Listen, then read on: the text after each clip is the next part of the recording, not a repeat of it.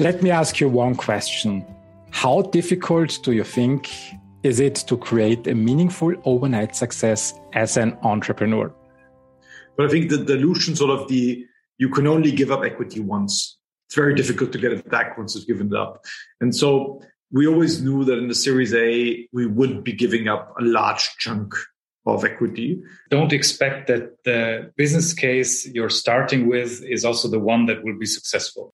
There are so many stories of unexpected results in investment, innovation, and entrepreneurship on the internet. Do you remember the sudden success of BioNTech's and Moderna's vaccines that were merely developed over one weekend? Or the sudden and unexpected successes of companies like Uber, Facebook, or Tesla?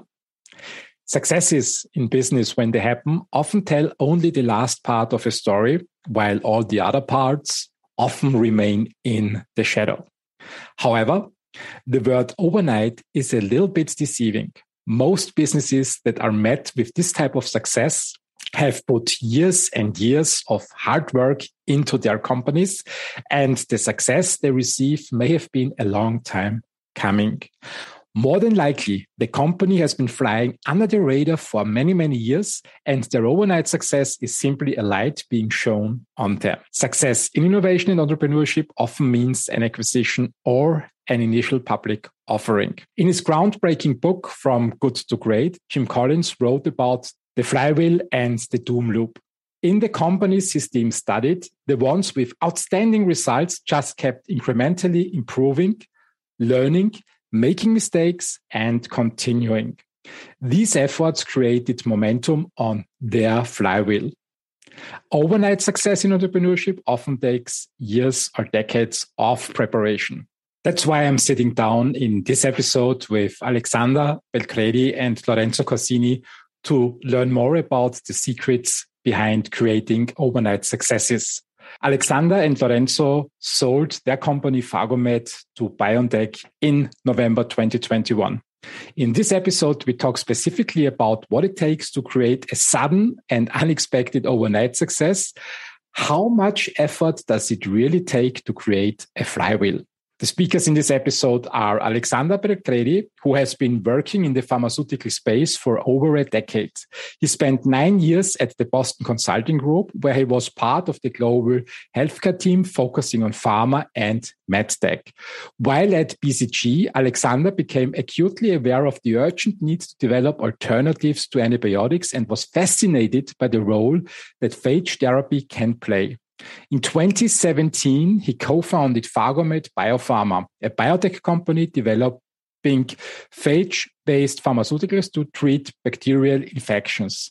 At Phagomed, he served as a CEO and focused on the business and finance responsibilities. Alexander holds a Master of Arts in Modern History and Economics from the University of St. Andrews, as well as an MBA from INSEAD. Lorenzo Corsini has long been fascinated by the many examples of lysines effectively treating bacterial infections, and by how underexploited this extremely diverse and abundant natural resource is. Lorenzo spent the last 9 years at the Boston Consulting Group and was a senior principal in his latest role. Lorenzo has advised the top biopharmaceutical companies on how to improve their quality and efficiency in production. Earlier in his career, he worked at Sanofi Aventis in lead optimization after high throughput screening. Lorenzo co-founded Phagomed in 2017 and served as CEO with a focus on the research and development responsibilities. Lorenzo studied biochemistry at Frankfurt University and holds a PhD from the European Molecular Biology Laboratory in Heidelberg. Phagomed Biopharma was an Austrian biotech company on the development of human therapeutic applications of phages and phage-derived proteins. Phagomed had 3 active development programs in the fields of periprosthetic joint infections, urinary tract infections, and bacterial vaginosis. Phagomed had a team of 12 highly skilled scientists working on its programs. BioNTech acquired Phagomed in November 2021. Questions we will discuss in this episode: the decision-making process to starting a company, how to build structure, processes, and teams, the reality of fundraising, explainability of a sell-side acquisition, the 5 key learnings for first-time founders, and much, much more. I hope you enjoy this episode the same way as I did. Today, I'm happy to welcome to another recording of the Life Science Get Together podcast, Lorenzo Corsini and Alexander Belcredi. Welcome to the show. Thanks. Lorenzo, Alexander, I would like to chat with you about how easy it is to create an overnight success with a company. Last year in November, you were acquired, or your company was acquired by BioNTech. And from what I got from the conversations around this acquisition, for some people, it looked like it happened overnight. And the conversations reminded me of my youth in the 80s when artists or sports people showed up on television for the first time and suddenly won a competition. The people in my environment very often said, look at them. It's such a lucky person. It's an overnight success and it came so effortlessly. And since we have now the age of startups and entrepreneurship, I sometimes get a similar feeling that to some people it looks like creating a company, creating success is just a matter of being at the right place at the right time, and then fortuna or luck or the universe has to send some positive energy and all happens without doing anything. Let me ask you the first question.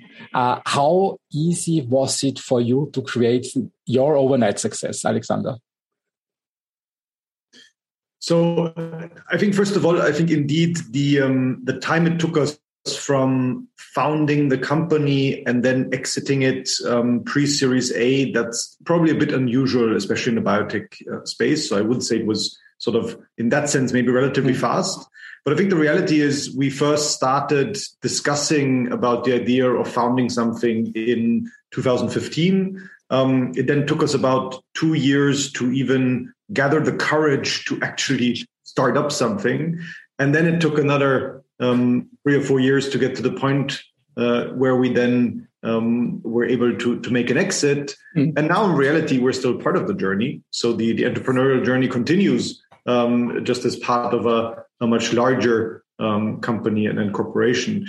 So we're now, if you want, in our 7th year of the Phagomed journey, and the entrepreneurial journey has still not come to an end, even though it sort of came to an interim success.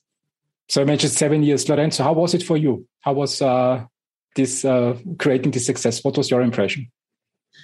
Look, it was always my dream, in a sense, to start my own biotech company. That's I started dreaming about that when I started to study biochemistry in 1998 or so, and so it took a very long time. I mean, so maybe the actual journey was only 7 years, but in reality, it started with like building the capabilities to do this first during the PhD, then during 9 years of consulting at the Boston Consulting Group, then in parallel all the pre-founding work that we did. So I think there is a lot that builds into this and that has to combine and come together to prepare for such an exit. You said 7 years. It took you 7 years to create, from the inception of the company until the acquisition by BioNTech. What was the moment in time when you both sat down and decided to actually found the company? What happened back then? What was this initial event between you two? So I think the initial event was simply going for lunch as colleagues at the Boston Consulting Group, where we sort of started talking about novel antibacterials and the potential that phages and phage-derived medicines could have in solving us from what's a true humanitarian crisis. Yeah, I mean, the antibiotic resistance pandemic might not be talked about as much as COVID now, but it's a serious problem. And so we started discussing it, and then we sat down after lunch. We sat down over coffee and continued discussing it, and then over the next weeks and months, we kept discussing it. And so I think we had found something that fascinated both of us. I don't think that in 2015 we yet were convinced that we were actually going to quit our jobs and start a company in that direction. And that took a bit of courage to work up because we both have families. At that time, we had very young children. We had a comfortable job. And I would say it became more and more probable. We started really consulting style and made slides that we called sort of our pre-founding due diligence. It became more and more probable. At some point, we won a little grant for travel money and organized a symposium where we invited 15 professors in the field of both like clinicians who were treating bacterial infections and phage scientists and so on, and had a discussion with them. And after that, that was in a sense a green light. Yeah, they said this totally makes sense. They gave us hints and tips what to start first, what not to start first. That was late in 2016, and after that, basically the whole year 2017 was about. Basically, we were sure that we would start it, but we're deciding when exactly, which steps to take when. Alexander quit BCG first. Then at some point in November, we actually started a legal entity, went to the notary and did all that. And then in December, I quit too. So if I understood it right, it was about 2 years. And you mentioned that you would like to pick one point that you mentioned. You started with slides. I very often when I talk with people from the United States or from the United Kingdom, they have a different approach. So often I meet people who say, okay, now we have an idea. The next thing we do is starting a company. And you said that you first had this consultancy-like approach that you started with slides, and at the end of a process, you decided to found a company. Can you explain your reasons why you did it that way and not the Anglo-American way to say, okay, we have an idea, we start a company, and the rest will fall into places? I think just being afraid of risks. I mean, as a consultant, you have very high opportunity costs. Mm. So leaving your job and actually quitting it to start essentially all over, because I mean, we had never started a biotech before. So for us, it was starting all over again at a point in our career where we had a very comfortable path ahead of us. I don't think we would have found the courage if we didn't see for ourselves that there was enough space for us to grow a company in, or the competition was in a way not overbearing, or the patent landscape was not yet completely taken up. So maybe we could have been as successful or more successful by immediately jumping into founding it. But at the end, I mean, we had to convince ourselves.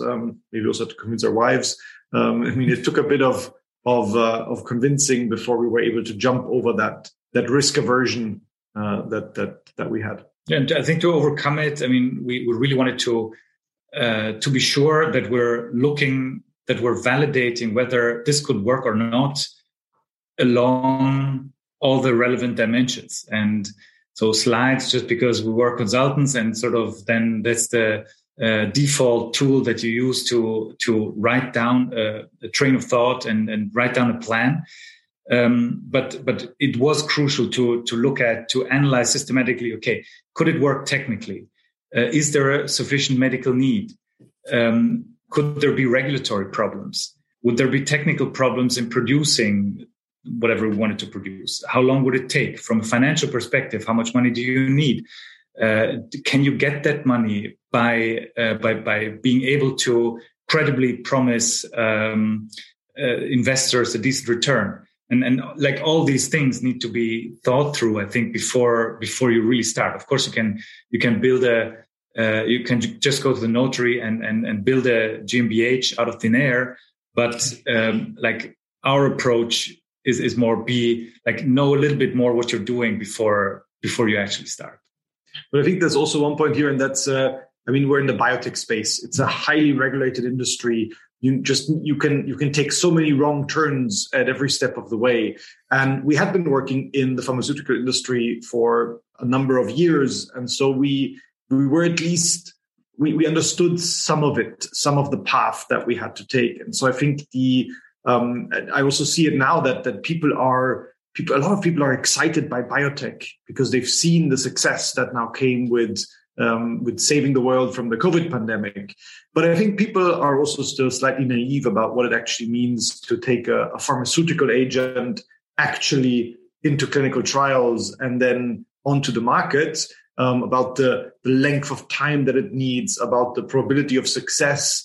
And so I'm sure we were also quite naive when we started Phagomate in 2017 or started talking about 2015.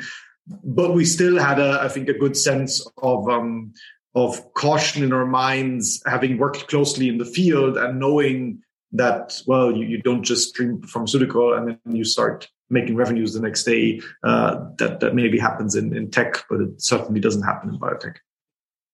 I completely agree to that approach, and I love it. It's a similar approach that I learned in the industry. At Agrana, for example, always think things through first and then act, and not start with acting and then think how things can turn out in future. Knowing that a minimum of 9 out of 10 startups fail, I believe some percentage of that failure rate is due to an early start without having at least thought about the first 3 or 4 steps in the process. Do you see that similar?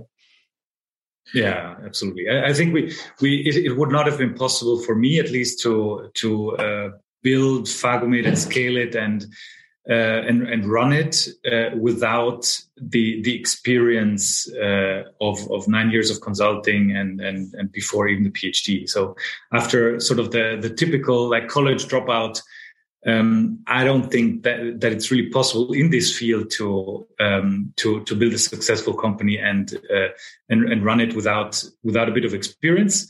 And then even with that experience, you still need to systematically think it through that you're doing the right thing, not just producing great science, but producing great science for a problem that exists in a way that it actually can be solved in the real world. Yeah. That's true. Alexander, I would like to emphasize one point that you mentioned, that especially in drug development, it takes some time and it's a highly regulated field. When we look at, sorry to mention the topic, but when we look at the last 2 years, the vaccine development, sometimes people thought it happens in 1 year. Can you explain a little bit from the Phagomate perspective with the phages, what it really takes to take a new medication from an idea stage up to the market, about what time we are talking in terms of your technology? So I think the first thing to realize is that just because something works in theory or on a piece of paper doesn't mean it actually works in the lab. And I think that's something that we ourselves found out quite quickly, is that the notion of taking phages into medicine is not as straightforward as simply knowing that a phage will infect and kill bacteria, mainly because phages and bacteria are in an equilibrium in nature. Both simply exist. And in a patient, we don't need an equilibrium. We want to get rid of the bacteria. So we have sort of a natural dynamic that we need to overcome. And a lot of work that we did in the beginning of our company was trying to figure out, how do we now get from that idea that we have a natural entity that kills bacteria to a pharmaceutical that is actually reliable once it gets to the clinic. Because it's unfortunately not enough to have success with individual patients. That's great for an individual patient. But to have something that people can use on a regular basis and for a specific indication, you need reliability. And so in our first 2 years, we learned a lot of lessons around what reliable approaches are and what not. And if you now look at the lead program that we have, it's not an entire phage anymore. It's just a phage-derived glycine that is a sort of a protein and a simpler to handle entity, where we think we have a much better reliability, plus some other advantages. So I think that the initial focus in drug development is around, how do you get to a drug that reliably does what you need it to do? And then you need to answer all of the regulatory questions. Is it safe? Can it be produced in GMP? Is it stable, etc.? We still think that we're pretty fast. So for our lead program, we came up with the sequence in, was it mid-2018, something like that? Mm-hmm. And if you're wondering why I'm looking over, it's because Lorenzo is sitting right next to me here. And then we're hopefully going to move into a first clinical trial next year. So that would be 4.5 years from, the dreaming it up to a first patient in. And then the clinical path, difficult to estimate, but let's say 3 to 4 years. That's about 8 years that from sort of inception to market, which is quite fast if you look at the average pathway that drugs take, which I think is 10 to 12 years on average. So we still think we have a fast platform, but fast in the context of pharmaceuticals, not fast in the context of, a fintech company, which within a year can have first revenues and within 2 or 3 years can then become a unicorn.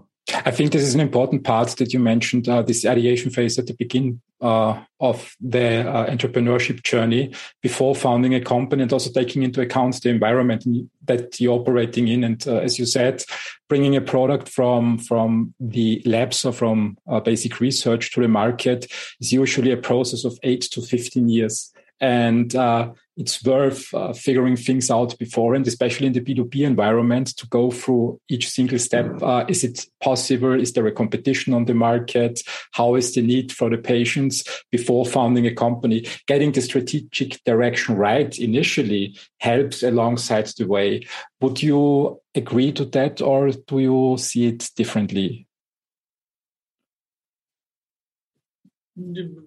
Yeah, I mean, it is a very complex process, and you can take a lot of wrong or you can take a lot of decisions on the way that derail you or add further years.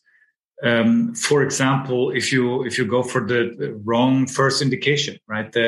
If let's say the market or the addressability for that is difficult. So I think what we looked at in Phagomate was always we're trying to de-risk the approach by taking slightly different variations of the same technology at the same time. And so we were looking at different indications with different target pathogens and slightly different products. And in the end, that totally paid out, because the sort of what we were doing in the end was only partially what we thought would be the most straightforward approach at the beginning.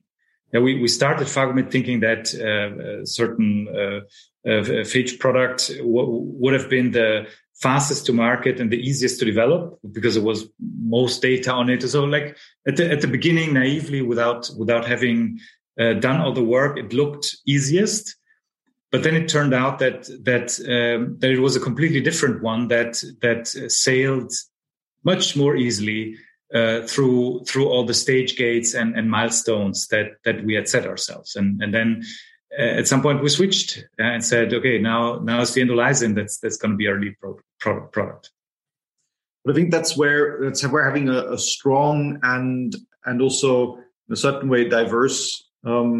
Okay, the two of us are not terribly diverse, granted, but at least in terms of approach, in terms of thinking, where a team that can incorporate multiple perspectives really help, because we have to reinvent ourselves all the time. Mm-hmm. New data that comes in, well, you need to reevaluate. Well, is what you initially thought, is that really going to work? We had to stop programs in the 3 years, programs that we had invested a certain amount of private and public money into. So you need to constantly reevaluate these decisions. And as Lorenzo said, there were things that we started which would just not have worked in the clinic, and it became apparent. And then you need to take the unfortunate consequences that is not going to be the most successful path. In science, there's always the urge to hope that, the next experiment will change it. The next experiment will show that it does work, and we just didn't think out, we didn't control for the right variables, or we didn't, have the right experimental setup. And I think that's a good attitude up to a point. Once you've seen something not work for 4, 5, 6, 7 times, well, the likelihood that it won't work just becomes quite high. And I think that's something where we did manage to every now and then take decisions which ultimately I think were the right ones, and which brought us to a place where then what we actually had, the data that we had, the technology, the platform, then became so interesting that it led into an early acquisition. But I think that's a very important quality for an entrepreneurial journey, is to think about how to reinvent yourselves at important moments, because it's unlikely that the first things that you start all pan out. Yeah, and so you need to have a couple of shots, and you need to decide when to then turn left or right. It's an interesting point that you bring up, the dynamics in the beginning of a company, or initially when you start really as a company. How were these first days for you in terms of building structures, building a team, building the processes? So we can tell a couple of anecdotes. Yeah, one of the first things we did, I think already in 2017, without even having a legal entity, we went to the BioEurope, this big investment and licensing and partnering conference in biotech, and met up, asked for meetings with a couple of venture capital funds, and we just had our slides, no lab, couple of data from a corporation partner, but no legal entity, no funding, basically nothing, just slides. And we're pitching for a Series A, basically. And they sort of laughed at us, but there were a couple of guys who actually, I don't know if they just found us funny or they engaged in a serious way, and we started discussing, okay, how does a Series A company look like? And that meant that, we knew, before the Series A, maybe we start with the seed round and set up the structures that make the company investable. But that also meant that we although this was a sort of a cold shower in a sense, we knew, we need to, with the first seed money, we need to invest it in a way that afterwards we become interesting for a Series A investor. And the other way around, we needed already to plan a little bit, how would the Series B investor look like? And accordingly, what do we need to do in a Series A? And accordingly, what do we need to achieve during the seed stage to make this company successful? And so in the end, for us, it was really learning by doing. There was a lot of negative feedback that made us stronger in a sense, because we saw that maybe some parts of our story just didn't, weren't coherent yet, or weren't consistent with a reality in the investment market.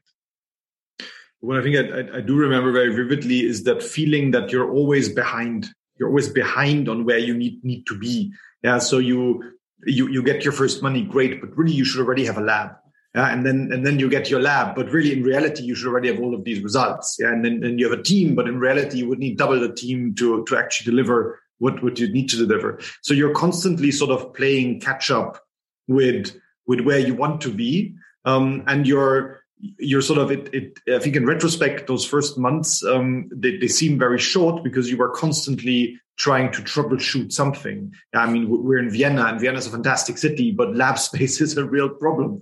So finding lab space, I mean, that was a constant struggle until we had a lucky break there. And then, finding the protocols to establish, or finding the bacterial collections to establish your own assays. You're constantly troubleshooting in one dimension or the other. And so I think it's important that even in the beginning, you have a team that you can rely on, and you can really divide up work. And I think that's a bit where I think our journey is maybe also a bit special, in that we started this company on a sort of a partnership also between the two of us, where we felt that we were complementary in our approach, in our capabilities. Yeah. And so, and we were from the beginning able to work together, maybe not always without friction, but very seamlessly, in the sense that we divided work, and we just went out and started, and got things done over time,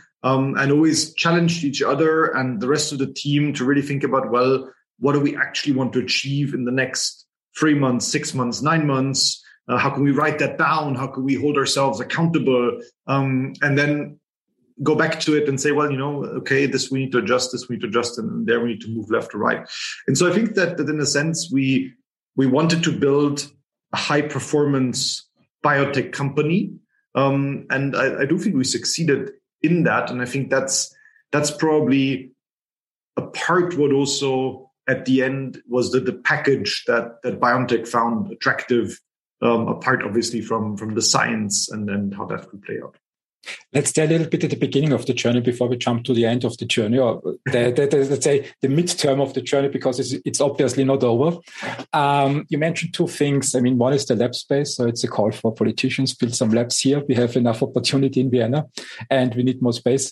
And the second thing I want to point out is what you mentioned, diversity of skills in the management board. And on the other hand, the learnings that you have with going out on the market. And I want to ask you to a personal question. When I look at entrepreneurship, successful companies always have one trait in common. They do something that nobody else does. But the problem with that is that everybody else tells a different story. And everybody else thinks it's not possible what the entrepreneurs would do. And time again, entrepreneurs like you or Jeff Bezos or Elon Musk prove that they are right. And the other people should a little bit amend their reality. What I want to know from you is, how is that from the perspective of an entrepreneur when you know that your approach, your plans are the right ones that help moving society forward, but everybody else says, no, it's not working, it's not possible, or you should do this and this and that on top of that. How is that for you when you are in the situation? Stay with us. We'll be right back. You love listening to podcasts, but have you ever thought about starting your own podcast? Maybe you want to build a brand, grow your business, or are looking for an excuse to talk about your favorite hobby. Whatever your reason for making a podcast, Buzzsprout is the place to start. Since 2009, Buzzsprout has helped over 300,000 people launch their own podcasts. Buzzsprout walks you step by step through the whole process and will give you powerful tools to start, grow, and monetize your podcast. Ready to get started? Click the link in the show notes to get our free step-by-step guide to starting your podcast today.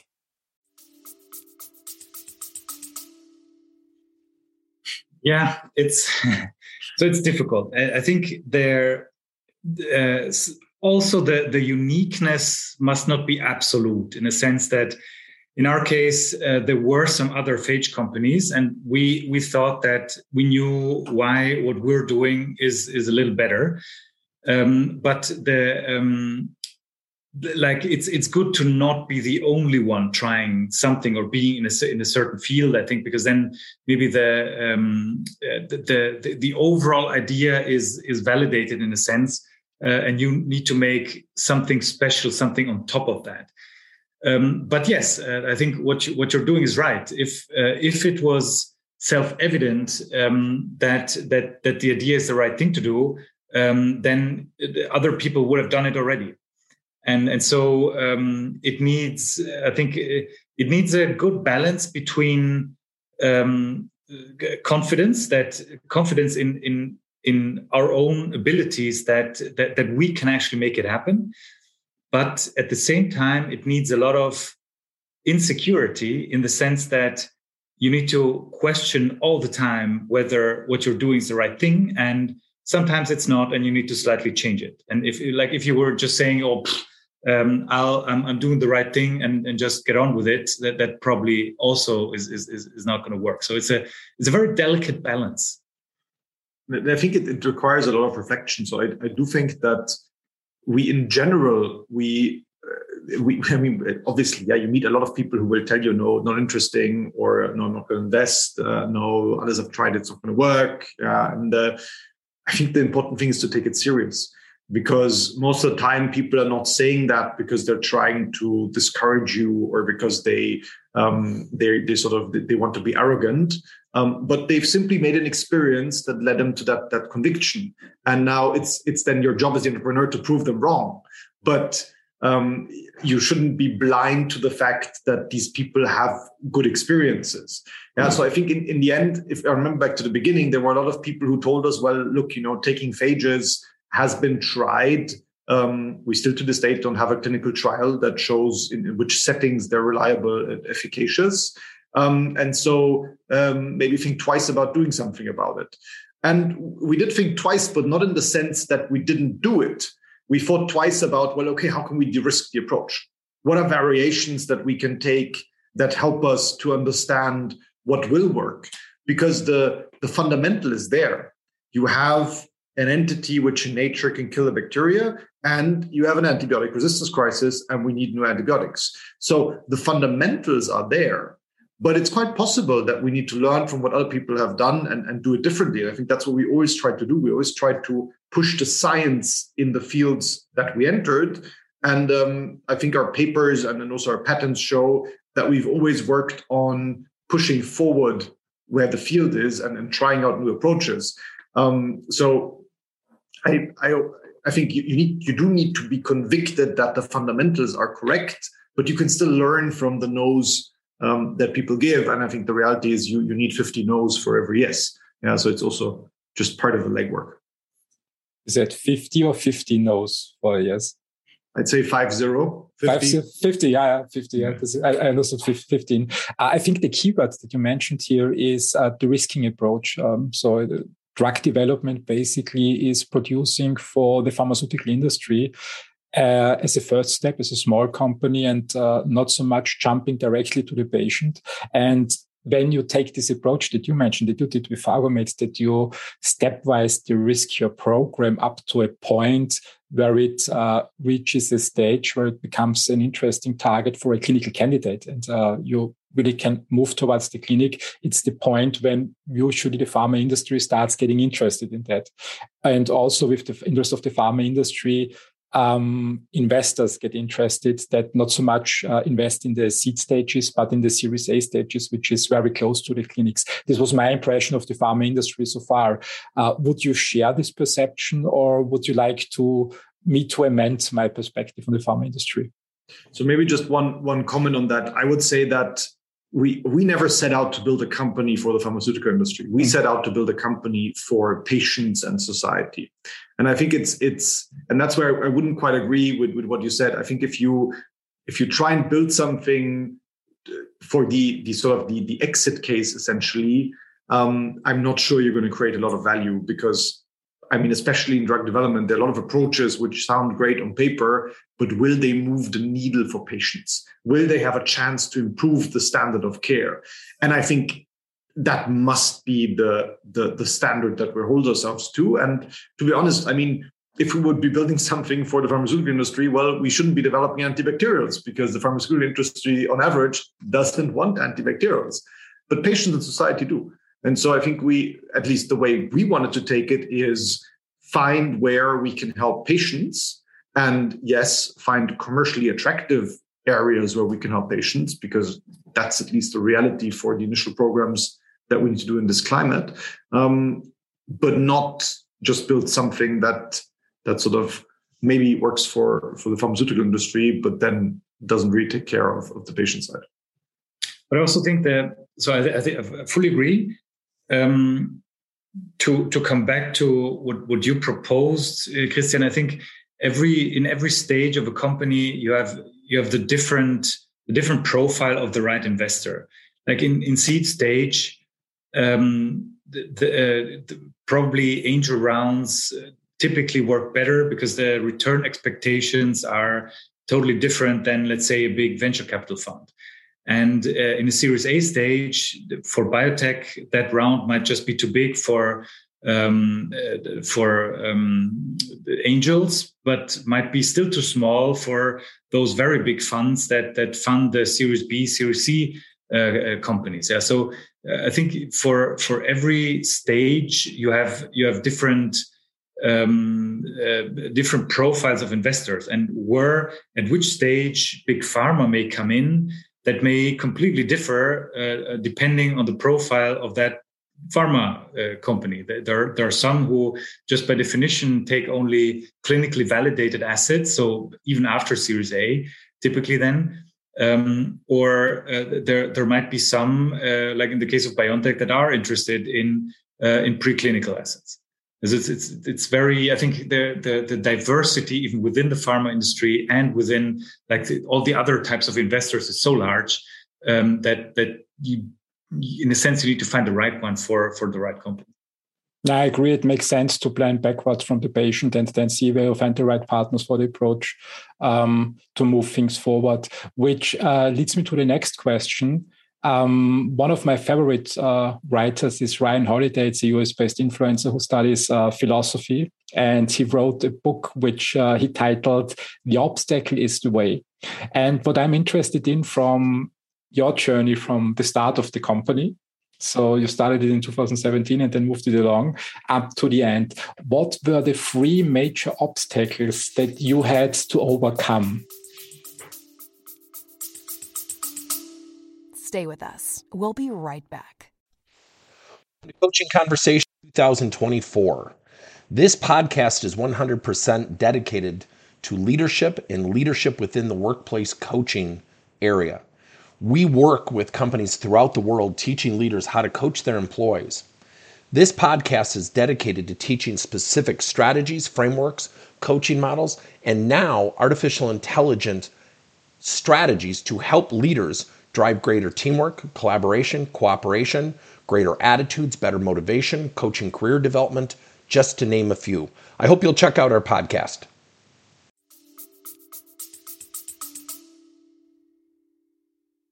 I'd say one was the technical, scientific, hardcore problems. That was definitely one. Another one, maybe the business case. Like what would be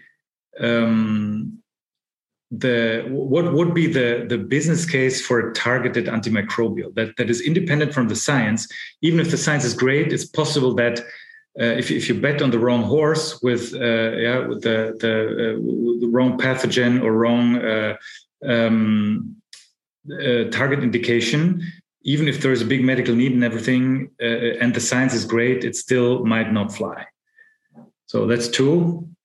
And I think the last one is building the right culture for the company that we wanted to have. So I think we both came from strategy consulting, a super high performance, high reward environment where basically you are willing to put in a lot of hours to make something work.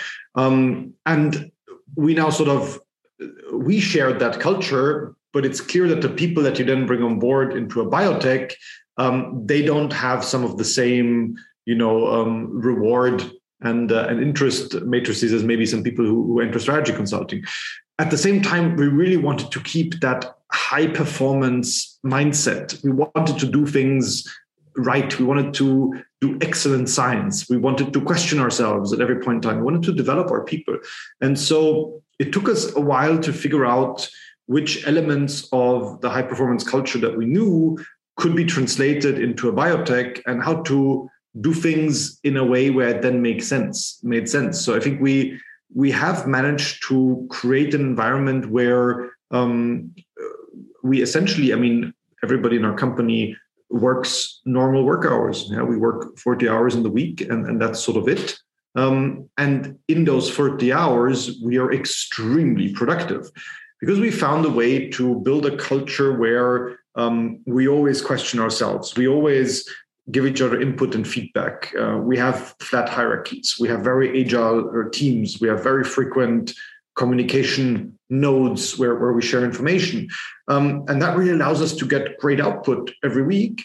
But at the same time, within the constraints of a different industry, which is people are here to work. They're not here to build their careers, to have a super fast career progression towards becoming the CEO of some company. And I think that's something which took us about a year to figure out how to do that right. And we also made some mistakes along the way. We probably took some decisions on team that we shouldn't have taken, but you learn from that, and you need to live with your mistakes. You need to correct them when you have a chance, and then you try out the next variation, the next iteration. And I think that's another thing that I at least think was it was in a sense an obstacle, today it's a real asset. We have a fantastic team. We have a huge amount of speed in our programs. And that's great and rewarding to see. And also the fact that we have people who joined us in 2018 and have been able to grow with us, starting as essentially bench scientists and now being team leaders and then sort of important research leaders in our environment. I think that's also really rewarding to see. Well, I think this cultural aspect very interesting. Where did you take the energy to shift your perception? You said you started at Boston Consulting Group and had this high performance culture, and then you amended your perspective on the high performance culture to the pharma industry, to the early stage pharma industry. How did you do that? Because I mean, when I look in, especially Vienna, for example, or also in other cities, very often people say, "Okay, this doesn't work. I want this culture. I want to progress in that way," but realize that they deal now with different kind of people, and the result many people have: I give up. I stop the company, which in my opinion is one of the reasons why companies fail early stage, because things just don't work. And you made a different decision and said, "Okay, how can we amend that?" What process did you go through to come to that point that you say, "Okay, we change it and not we give up"? I would say it starts again with questioning what you do every day. So, of course, you can postulate that, we're going to have the same high performance, high reward, in principle, high energy culture. But then you need to think, okay, what's a win-win for both sides? For what's a situation where everybody likes to come to work, and how can you foster cooperation, motivation, also positive feedback and learning, and do that at the right level so that it just works. There's no point in dreaming of like some unrealistic culture. It's about I guess one element, of course, is hiring the right people and taking good hiring choices where you pre-check, you have a good process that gives you a high rate of good hiring decisions, where you form a coherent team, where from the beginning you have a good feeling that it, like on a personal level, on a professional level, the cooperation might work very well. But then it's also taking those process decisions every day. How do we interact on a day-to-day and week-by-week basis? How do we discuss results? How do we prioritize? Who takes which decisions, and how do we work together to take decisions and to get buy-in for the decisions by everybody, so that they're not just mandated or postulated by the team, but it's really a common decision. And so I think I don't think it's one thing. It's many little elements that start probably with being open for whatever it takes to make the cooperation work. To sum it up, trial and error. Yeah, and keeping going. I mean, not giving up, I think, is also one part of the game. You mentioned a second obstacle that you needed to overcome is finding the right business case. Can you shine a little bit more light on that? What the process were that you two were going through towards coming to the point where you said, "Okay, now we have it"? So we believed from the beginning that one of the reasons why phages, or maybe a bit more broadly, precision antimicrobials, why they're not on the market, is that it's actually not so easy to find a good business case. The antibiotics, we know they have a big resistance problem. But so one could ask, okay, so why don't pharma companies just invent new ones and then we solve the problem? And there is a technical aspect to that it's not so easy to find small molecule antibiotics that are completely new. But there is also a business case angle to that, in that the old antibiotics, they're genericized, low price. They kill typically all bacteria. So you just sometimes there is a bit of specificity, but in general they're broad spectrum. And so if you invent a new one, nobody will use it because they will they will use it as last resort for cases where nothing else works, and that is just an impossible business case because then you just don't make revenue. So from the beginning, we knew, okay, a precision antimicrobial must be something that improves the standard of care in some indication much above what is possible technically with currently available small molecule antibiotics. And then if it works better, if it helps save lives also beyond the still fortunately comparably rare cases of antimicrobial resistance, then it's technically possible and possible from a business case perspective. But now, how do you find such an indication? And there, I think our systematic consulting style approach was very helpful, because from the beginning we designed a filter system for which indications are typically monomicrobial, or where at least only few species play a role rather than wild zoos of bacteria. What are indications with a large medical need, where then the price for such a drug that maybe from a volume will not be so high from a number of prescriptions, but then if the medical need is high enough and the price will be high enough, and then there might be a business case. Where are clinical trials even feasible? That's not the case for every indication. Where is the preclinic feasible in the sense that there are validated animal trials? In which indications is there a scientifically validated causative agent? Yeah, and not just a hypothesis for which bacteria might be responsible.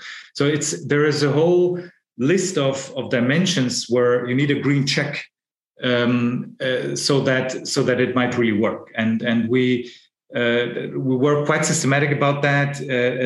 Looked at dozens of different indications and possibilities for applications of precision antimicrobials. We came up with a long list, but it's very specific cases where the medical need is actually very big, but it's let's say you really need to think it through. And it's not the obvious, or it's not. It's actually quite different to how bacterial infections are treated with small molecule antibiotics. Yeah, interesting point. So you went from the ideation phase, which took about 2 years, started then structuring your team and building your processes, and then also spent some time finding the right business case and let's say molding it in a way that it makes an attractive and compelling story to tell, as we are still a few years away from the patient. The thing is, then, I mean, this can also be done in private, in one-on-one talks between you two. But at one point in time, it makes sense to go out on the market, and as you did it, to find people who buy into the idea. And I would like to come now to the point to ask you the question, what's the reality of fundraising in the industry? What experience did you make from the day where I said, okay, we found a company, your decision to go out on the market, find investors, and how much time does it take to find, on one hand, the right structure for the financing round, and then the right people? I mean, it's constantly on your mind. Yeah, I think that there is not a day where you don't think about, well, how much money do I have? What's my run rate? When do I need to go out again? You're constantly fundraising, obviously, because you're constantly probing the market to see, well, can I raise my Series A now? Can I raise it now? Can I raise it now? Yeah, and I think that's important because you constantly get feedback. So we essentially every 2-3 months we went to an investment conference, and even if we weren't fundraising, we tried to test the water to see if we could be fundraising or if we could start a conversation that might lead to something. And I think that was crucial in getting feedback along the way. I think initially we were very lucky to have angel investors in our network, a lot of them with entrepreneurship experience and or pharmaceutical experience, who were willing to bet on the two of us essentially, because that's what you do at that early stage. I mean, the main bet is on the team. Part of the bet is on the science, on the indication, and all around that. But if the team's not there and you don't trust in the team, then it's always going to be a difficult sell. So we were lucky luck is always, it's an interesting dimension, yeah. But we were at the right place at the right time to find others who believed in us, and we made that interesting choice to combine the public funding with the private funding, and to tie the two together in a way that the public side expected co-funding from the private side. And so we essentially told the public side, well, if you give us the money, we'll have the private investment lined up. And the other way around, we told the private investors, well, you'll only have to invest if the public side lines up. That led to a night with very little sleep right before the main funding decision. But it worked out. Yeah, and so before we said, how do you deal with all the no's? Yeah, I mean, that was a clear moment where somebody said yes. Yeah, it's worth to try it. I think also from sort of the public side, this was a good return on investment because of the number of R&D jobs that are now that we're building up in Vienna, that we have built up and that we're continuing to build up. And they took a risk because they also gave us money that essentially could not have brought any return. So in our case, I think one of the advantages of Austria is you can combine these two systems. We have fantastic public funding instruments here, and you can combine that with private investments and thereby leverage yourself by a big factor. Then trying to find the next round of investors, the next ones to join the group, well, that's a constant fight with, am I at the right place and time? Who's out there who would be willing to give me money? Will that get me to an interesting point? And there, I think we always try to find also creative ways of fundraising. We used convertible loans twice. We did a priced equity rounds once. We discussed various different funding structures also before the discussions became an acquisition discussion mid last year. So yeah, fundraising is a constant struggle and occupation. Yeah, and I shared this anecdote before with the sort of failed first Series A request before we even had a lab. But in reality, at that conference, we made a lot of contacts that we kept nurturing, and we kept sending those people updates and little mini newsletters, maybe twice a year or so, to just tell them where we are. And actually, they came back to us and asked questions sometimes, or said, "Look, or we kept starting. Okay, when we're closing a new fund now, so are you ready for a Series A? Should we talk again?" So also there is a long-term perspective to that, where I think at least us, it helped to be able to paint the picture for the next two rounds, even if it never comes as you planned, right? It's impossible to perfectly predict the future, but showing the potential investors or just contacts you're talking to that you have a plan and you have currently there is a clear way how to steer the company helps, and keeping also building up longer term relations over years with some venture capital partners or some angels and other people who are just in the field who then talk to other people, that really helped. Yeah. I agree to all you say. I think the one factor that is very often underestimated in fundraising is relationship building before people need the money. Sometimes it gets the feeling that people work in their labs, move the science forward, and then go out on the market when they actually need money. So when they're 3, 4, 5 months away from cash out. And it's the first time when they engage with investors. I think what you did is very smart, to start the process early and always talk with investors and also getting their feedback, with finding a way not to be annoying with constantly, let's say, chasing the same investor, but with sending out mini newsletters and engaging with people. How much, in your opinion, did that contribute to your success, that you were always on the market and not just said, okay, let's wait a couple of years until we need money and then go out on the market. But how much did that contribute to your success? I think it's very difficult to say, because at the end, the path that we took was just unpredictable. Yeah, I mean, it's in a sense, it's probably the biotech equivalent of a black swan event, which you don't plan for. Yeah, it's just not. It wasn't in our 2-3-year plan to get acquired. But I think the feedback is just extremely valuable. That constant feedback, going out and getting shot down, it's painful. But okay, well, yeah, you just sit back, take a deep breath, and then you try again. Yeah, and I remember that when I was at conferences in San Francisco, I would adapt my pitch deck between sort of these sessions based on the feedback that I was getting. I was adding in data, taking out data, shifting it around. And I think that's important. The other part which you mentioned, which I fully agree in, is you need to have a long-term view on your run rate and your cash. So we always built the company in a way where we had at least 6 to 12 months of runway left. And if we felt we were getting to a year or lower than a year, we started thinking about an interim round to put in place, either to have it as a backup and to know, okay, there's something I can call in, or to actually put it in place and take the dilution hit. Because you don't want to be in a situation where you need to scale down the team. In our case, we feel like we have a fantastic team. We've invested a lot into the team. And so losing these people because you need to downsize would have been, I think that would have been dramatic for us. That would not have felt good at all. And it would have been difficult to recover from, to build it up again.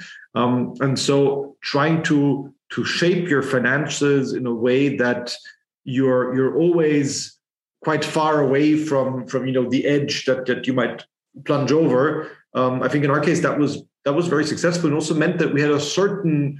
I mean, you're never in the most powerful position if you're negotiating with an investor, just because he has the money that you need to advance. But it at least gave us the peace of mind to hold out on certain decisions, or to also say no to a couple investors along the way, and wait for something that fitted better along the way to come along, to be then able to sort of find the right team of investors and not be pressured by the fact that if I don't take this investment now, I don't know how I'm going to pay our wages in 3 or 4 months. And I'd like to add to that I think there was a lot of learning involved. Like from the first time we talked to venture capital firms in 2017 with slightly naive, with a naive picture of what they want, then talking again and again to different ones. Yes, in the end, we had talked to BioNTech maybe just 6-7 months before the acquisition, and never before. But we had talked to lots of other people, and it took a while to really understand what they want. And there was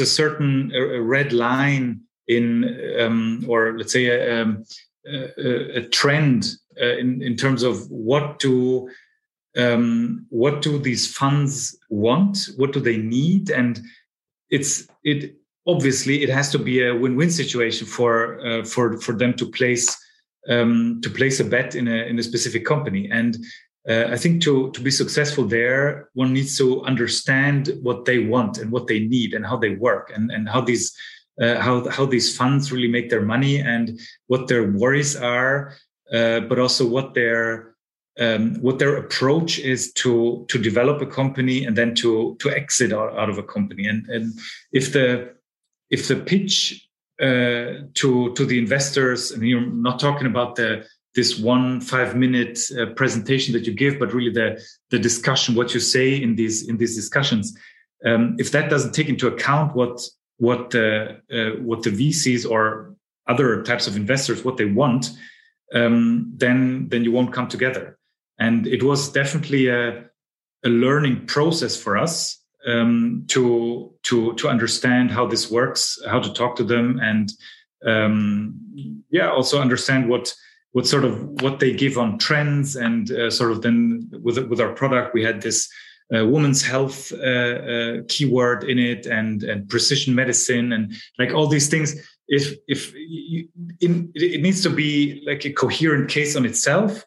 But if you can ring some bells and check some marks in some of these trends that do show up on the decision lists of investors, it's going to be difficult. Or if you do that, it just makes all these discussions much easier.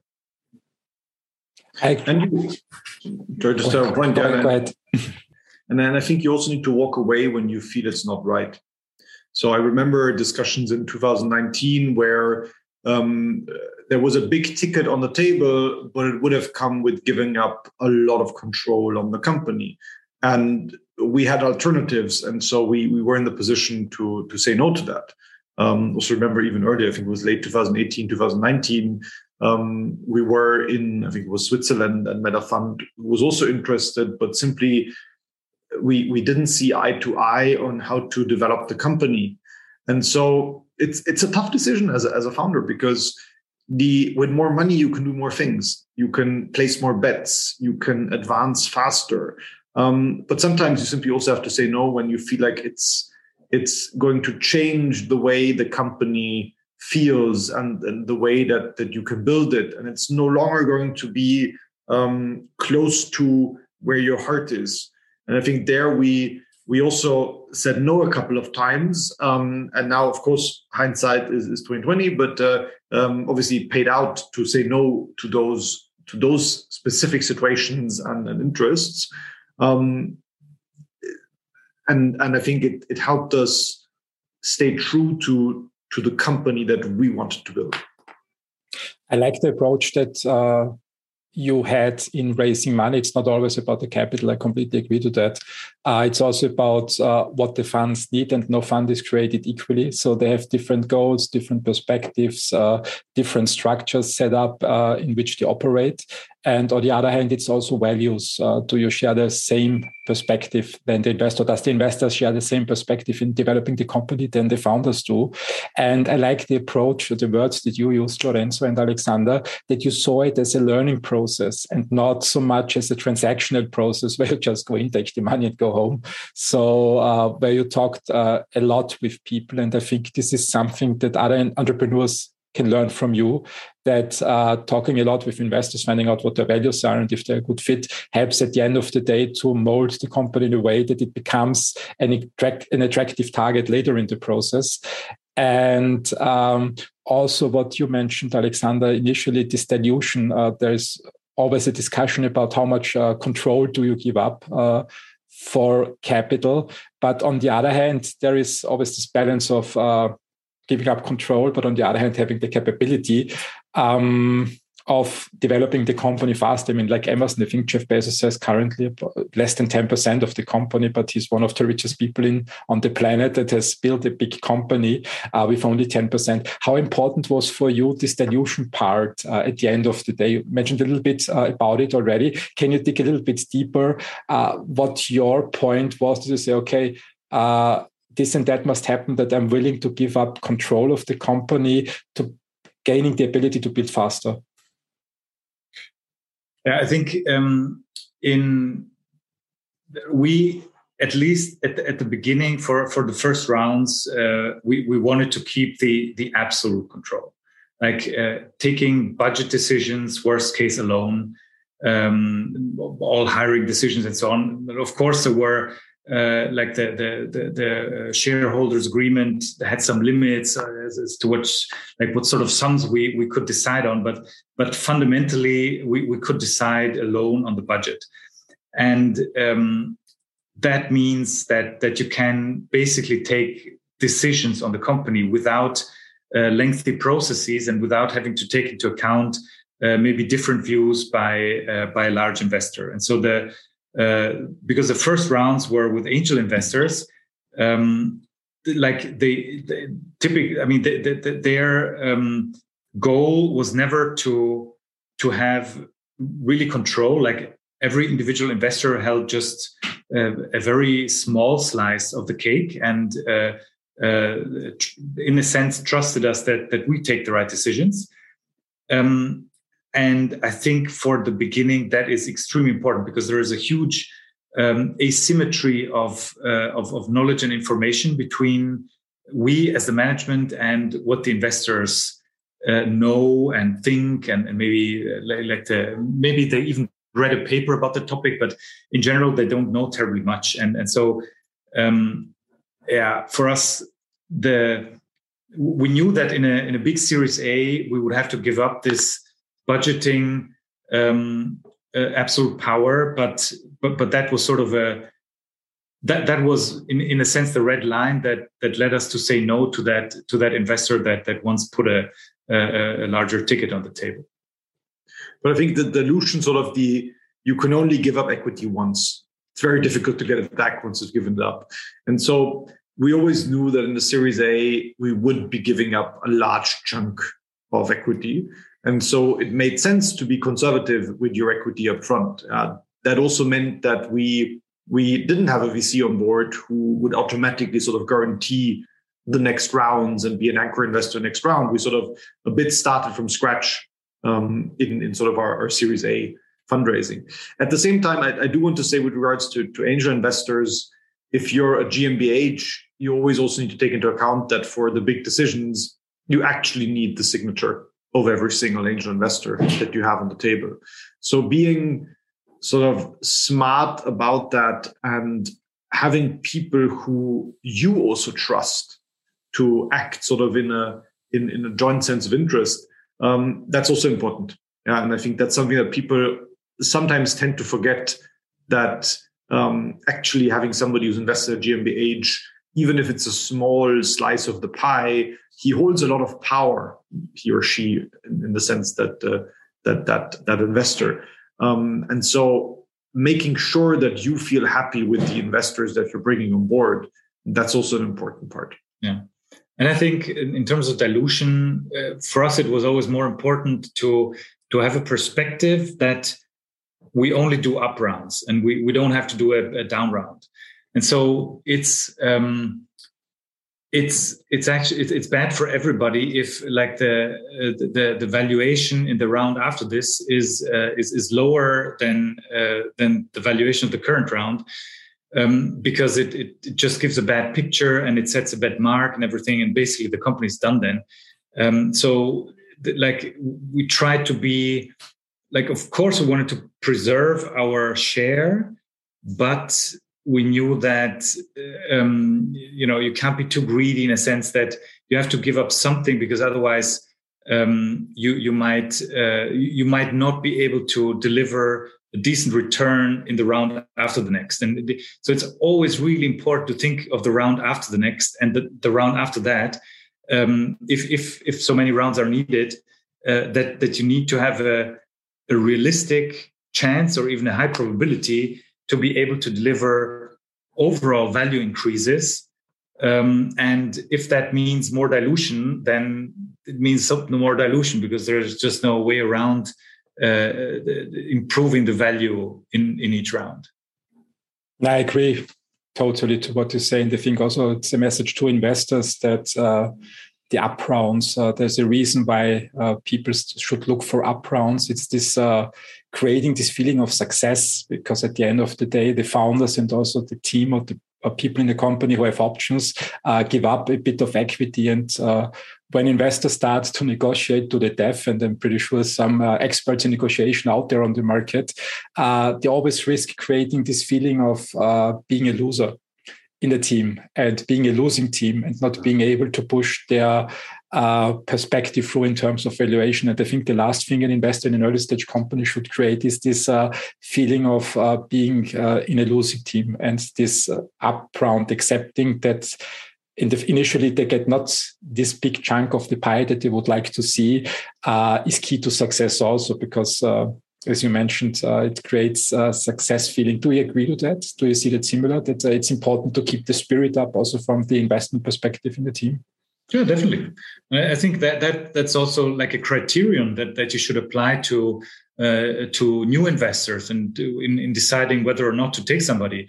Like if both sides say the long-term success of the company is more important than the valuation that we agree on now, then that's a good sign. If you have the impression there is a too hard negotiation in one or the other direction, and actually I really mean both sides now, as the founders, but also as an angel. If you have the impression this just goes in the wrong direction, you shouldn't do the investment or shouldn't accept the money.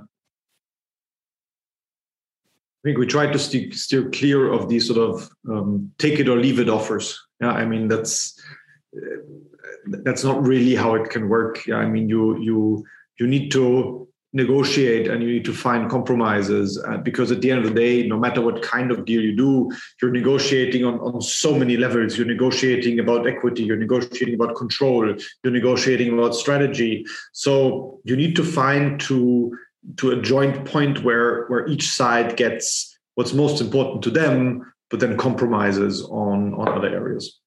Yeah, and finding a common ground so that the company can moving forward. At the end of the day, it's the team that delivers, and when the team stays motivated, it also secures the value for investors because the team is moving forward. And especially in our industry, it's not one round of financing anyways, it's several rounds of financing, because it's just it's the reality. I mean, I think to bring one therapeutic to the market, we talk about a few billions in total until a new therapeutic reaches the market. And when you look at the sizes of the funding rounds, it's 400, 500, 600 million later stage companies, also the IPO stage that the company raises. So this initial seed investment and also Series A's are just the first step towards the success, which leads me to the next question, because coming close to the clinic, companies usually need a minimum of 20, 30 million cash injection. And even as you said, you don't plan for an exit, but it's always the question, where does the money come from? And one part of parties that can bring money to the table is actually the pharma industry. And Christoph Lengauer in a previous podcast said something very interesting. He said, companies are not sold, companies are acquired at the end of the day. So it's not that a company can plan to be sold, it's the other way around. Companies should plan for, as you said, going to the market, and then sometime it might happen that a company comes along. Can you shine a little bit more light on the reality of an acquisition? How plannable is such an event as an entrepreneur? Well, unplanned event are also that the computer runs out of battery. So give me a second to get my table and I'll leave that question to Lorenzo. Yeah, so like in our case, it was not planned at all. We didn't anticipate that this could even happen because our expectation was very firmly acquisitions are possible after a clinical proof of concept, but not in the or very rare, let's say, in the preclinical stage. So in our case, it was so I had an idea for a potential cooperation, and it was really just a scientific cooperation to explore something. We approached people we knew at BioNTech, and then we actually started discussing about a scientific cooperation. And we discussed it for a while. Then sort of when they got the feeling that this could really be something interesting, and we started also saying that we're raising a Series A, and that we're looking for funds. It came from them. We never asked for an investment by BioNTech. They proposed it because they liked the approach, and then somehow the discussion gradually turned from investment into Series A, and then like obviously, I mean, it's clear that if a strategic investor starts with the investment and at the same time a scientific cooperation, there is potential for conflicts of interest, because as a strategic investor, there is always the option of a full acquisition at some point in the future, and then there are valuation discussions, but that might not be aligned with the interests as a scientific cooperation partner. And so, like the pure Series A turned out to be technically difficult. and then the discussion continued in the direction of an acquisition. It started maybe in around Easter 2021, so in April, and then came to a conclusion in October. So it was 6 months overall that we had this transition in the discussion from potential scientific cooperation to an investment into the Series A to full acquisition. 7 months is pretty quick, so it's from the start to the end. How dynamic was the process? So when we talk about the technical process, is it just like, let's say, you start with a scientific collaboration, then you discuss over lunch, now let's do a Series A, and at the end of the day, in the evening, then the parties come back and say, no, we acquire you, just sign here's the check, and everything is done. How intense is the process at the end of the day when we talk about the reality of an acquisition? It's extremely intense. I think it's even more intense if you're negotiating for, your job, because it's your job. You're the managing director of the company. You're negotiating for the company. You're negotiating in a certain way for the entire team who has contributed to building something, who sort of are a big part of it. And at the end, they also want to be part of something that continues in some form. And then you're negotiating for your stock, which is at that point a sizable part of your personal assets. So it's extremely intense. I definitely know that I started sleeping rough towards the end of that process, and you constantly face lots of new developments. The going from an Series A discussion to an acquisition discussion, it's a roller coaster. Yeah, and then at some point we moved back to the Series A discussion, and then we moved back to the acquisition discussion. It's really very intense. And it's also, I think that's the same for both sides. Both sides are constantly trying to probe and to understand, can this actually work? You have a due diligence ongoing at the same time, obviously. So the other side is probing, well, does what you say match up to what you've done? And then lots of small things suddenly come into play. I remember that we had a discussion in late 2020 where those in our management team who are much more experienced in biotechs started really pressuring us to start codifying a lot of the knowledge into formal development reports. And that turned out to be a fantastic suggestion and nudge where in the diligence, we actually had a lot to show. Because we not only done a lot, we'd also spent time, and it was an entire month where the entire team was writing reports in last January. We actually also spent the time then preparing ourselves for what we thought was going to be a Series A, but it became much more relevant in an acquisition discussion. So what I found most challenging about this whole process is really the asymmetry in emotions.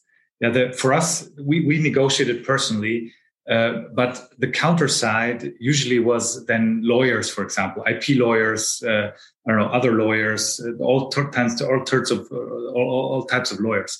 And so then it was then sometimes, just as an example, they came up with a new paragraph that would cover a theoretical risk that only lawyers can come up with. We didn't want that, say no, but if the counterpart is much less emotional, they just say, yeah, but I want that paragraph, full stop. And I don't freaking care if this deal goes south, I want my paragraph. And then that's on our case, it wasn't just a paragraph, it was the whole company and the deal and the future. So that gave us a couple of tough months in summer last year when these discussions were ongoing. And it was also a tough month for the company, I think, because it meant that obviously it was difficult to share with the full team what was going on. And as Lorenzo said, we actually typically were very open and shared most of the good and bad things that were happening left and right. But here, something so transformative for the company, it's difficult to share until it's really done. And so that, I think, also introduces an element of stress into the company, probably also into our families, because it becomes the overriding topic. How are you negotiating? Where is it going? And is it going to get to a conclusion? I think in retrospect, once you are that deep in the discussion, there is a good chance that this is going to happen. But being in that situation, you see more of the risks around what you still need to do or what could derail the whole discussion than having sort of the confidence that it will work out somehow. Yeah, when I think back to my days at the university in the 90s when I was a student, the textbook always looked very simple of an acquisition. You have your few steps and here is the process and you walk through. And once you sit in the reality of an acquisition, you realize very quickly that human beings also have emotions that come into play, and the process can become very dynamic. It's good to hear also from you that it's not only me that sees the reality, that also you experience something similar, which brings me to the next question. Let's tap into the key learnings of your process. You made a wonderful story. You created a wonderful story from 2015 with the first steps up to this, let's say, interim success point, because your story isn't over, obviously. You're now part of the acquiring company and continue building your technology forward. But within these 7 years of developing from a startup company into, let's say, the scale-up company, into becoming an acquisition target for, meanwhile, one of the biggest players in the European market, what were your 5 key learnings that you would like to share with other entrepreneurs? 5. So maybe I do 2, and then we can make it 6 already, also or 4, as you like. I think one is to invest in your team. I think that's something that we always try to set us at times to really invest into what we had. For example, we early on decided that we wanted to do weekly training sessions where we take an hour out of the entire team and we train something and we cross-train. So somebody who's good at a specific thing teaches the others about it. We invested into our processes. We have SOP schemes and systems which are maybe on par with some of the bigger companies out there, because we felt we wanted to very early on standardize certain elements of what we do. And so we always try to invest beyond just the science really into us as a company. And I think that's one thing that certainly also drove success in building up a high performance team and allowing us to actually deliver the fantastic science that we've been delivering so far. The next one I would say is don't expect that the business case you're starting with is also the one that will be successful. So that was when we started, we also pitched to the investors, to the angels invested in us. We explained them what we wanted to do. And so just changing that, you can't just do that, right? They invested into something, you can't just change that. But on the other hand, you actually need to reevaluate with every piece of new results and developments that you have, also with feedbacks that you get from institutional investors, for example. Reevaluate your business plan and adapt to what what looks the most promising thing to do, which might be very different from even what you pitch to your initial investors. Maybe a third one, be transparent. I think we always try to be very transparent to our investors, where we took a lot of effort to send monthly updates, do quarterly calls, and just keep them up to date. We even had a WhatsApp group where we shared sort of smaller updates on the team or a picture of something, just to keep people engaged. But also with the team, we had weekly all-staff meetings. We tried to be very transparent about the plans for the next half year, what we were all working on. And I think that's helpful to build the feeling that we are in this together and we are working on a joint mission to achieve something great. And everybody sort of knows where we're heading and what the next big steps are. And like the next one, I would say, don't wait as long as we did to start the company. So do it much earlier. I was, I think, probably 40 already when we started, or no, even 38 maybe, when we started to think about it. And so that, like, when you're there, you have kids probably already, and so there, a failure would have been very painful. Starting earlier, at a slightly earlier stage in life, it's probably easier to maybe take a hit, even start something new, rather than when you're already older and like you have invested more in a company. And I think in retrospect, it could have started much earlier, right? If like with a bit more risk appetite, you can just do it. And even, I mean, I know even of people who first quit their jobs without an idea and then started thinking with a clear head. Instead of sort of continuing. In our case, I mean, we continued at quite like engaging and stressful job for quite a long time and doing this in parallel, instead of like deciding first, okay, I want to be an entrepreneur, and now I'm going to think about what to do. And I know of people who have done that very successfully. So I think if I could decide again, I would probably start earlier with building a company. And then just to make it 5, don't be discouraged by negative feedback. See it as a chance to reevaluate where you're going and to then come to one of 2 conclusions. One is, they are wrong and you are right, and you just continue the path that you've chosen and you have good reasons for believing that. Or maybe there's some truth to it, and then figure out how to adapt the path that you're taking. Sorry. Yeah. I agree to everything you say. I mean, I wrote it down as 5, invest in your team.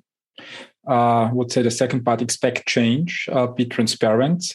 How can we phrase it? Don't wait too long to start the company. It's always the right time to start something new, I would say. And I think the 5th was also, it's very great because it taps into failure culture. Don't be discouraged, just continue and don't stop. Great advice. Alexander, Lorenzo, let me ask you one final question. When entrepreneurs are out there that are listening to the podcast episode and go through these 5 points and say, okay, I feel now the spark to start a company, what's the first step that you would recommend to take? Find the right people to do it with. Recognize that you yourself are probably not going to cover all the elements of what you need to be successful, and start by building your team. Yeah, and I would add to that, like a slightly complementary, talk to many people about it. Like, don't be afraid to discuss it and get feedback on the idea, develop it further, because many brains are very synergistic. It's much more than the sum of the thought processes. And probably on the way, you will find potential partners, but on the way, you'll also find refinement to your idea and improvements and validation. Alexander, Lorenzo, anything to add to this episode that I forgot to ask? It's fun. Yeah. Maybe that's the last part. Building a company is tough. It's stressful, but it's also really fun to see how something grows and what it can develop into. So maybe if we talked a lot about what you need to get right and all of the things you need to take care of and the negative feedback, it is extremely rewarding. Yeah, it's rewarding. It's a different way of life than sort of going to work, having a boss and doing sort of what the bosses of the company tell you. If you're as an entrepreneur, you can take your decisions and really shape something and make something completely new that nobody's ever done before. And I think that's extremely exciting, especially if what you're doing is serving a deeper purpose, like addressing a huge medical need, like the antimicrobial resistance crisis, is probably one of the big crises of humanity, of human medicine, and working on that is motivation by itself. And sort of, if you can shape your own way and define your own path, I couldn't say it better. It's just deeply rewarding and really a lot of fun. I believe that. Alexander, Lorenzo, thank you very much for your time. And I wish you two and your team all the best in the new roles. I think it's now BioNTech R&D Austria, if I remember it right. Yeah. And you're the general managers. Did I remember that right? Yeah. And I'm looking forward to see your technology coming to the market in a few years. Thanks for having us. Thanks for having us. And thanks everybody for listening in. Have a great day. Bye. Bye. Thank you. Bye. Did you like the episode? Then please, please, please leave a 5-star review on Spotify and Apple, and make sure that you like, comment, and share the YouTube episode. It helps that the algorithm delivers the episode to people who also benefit from it the same way than you did. Have a great day.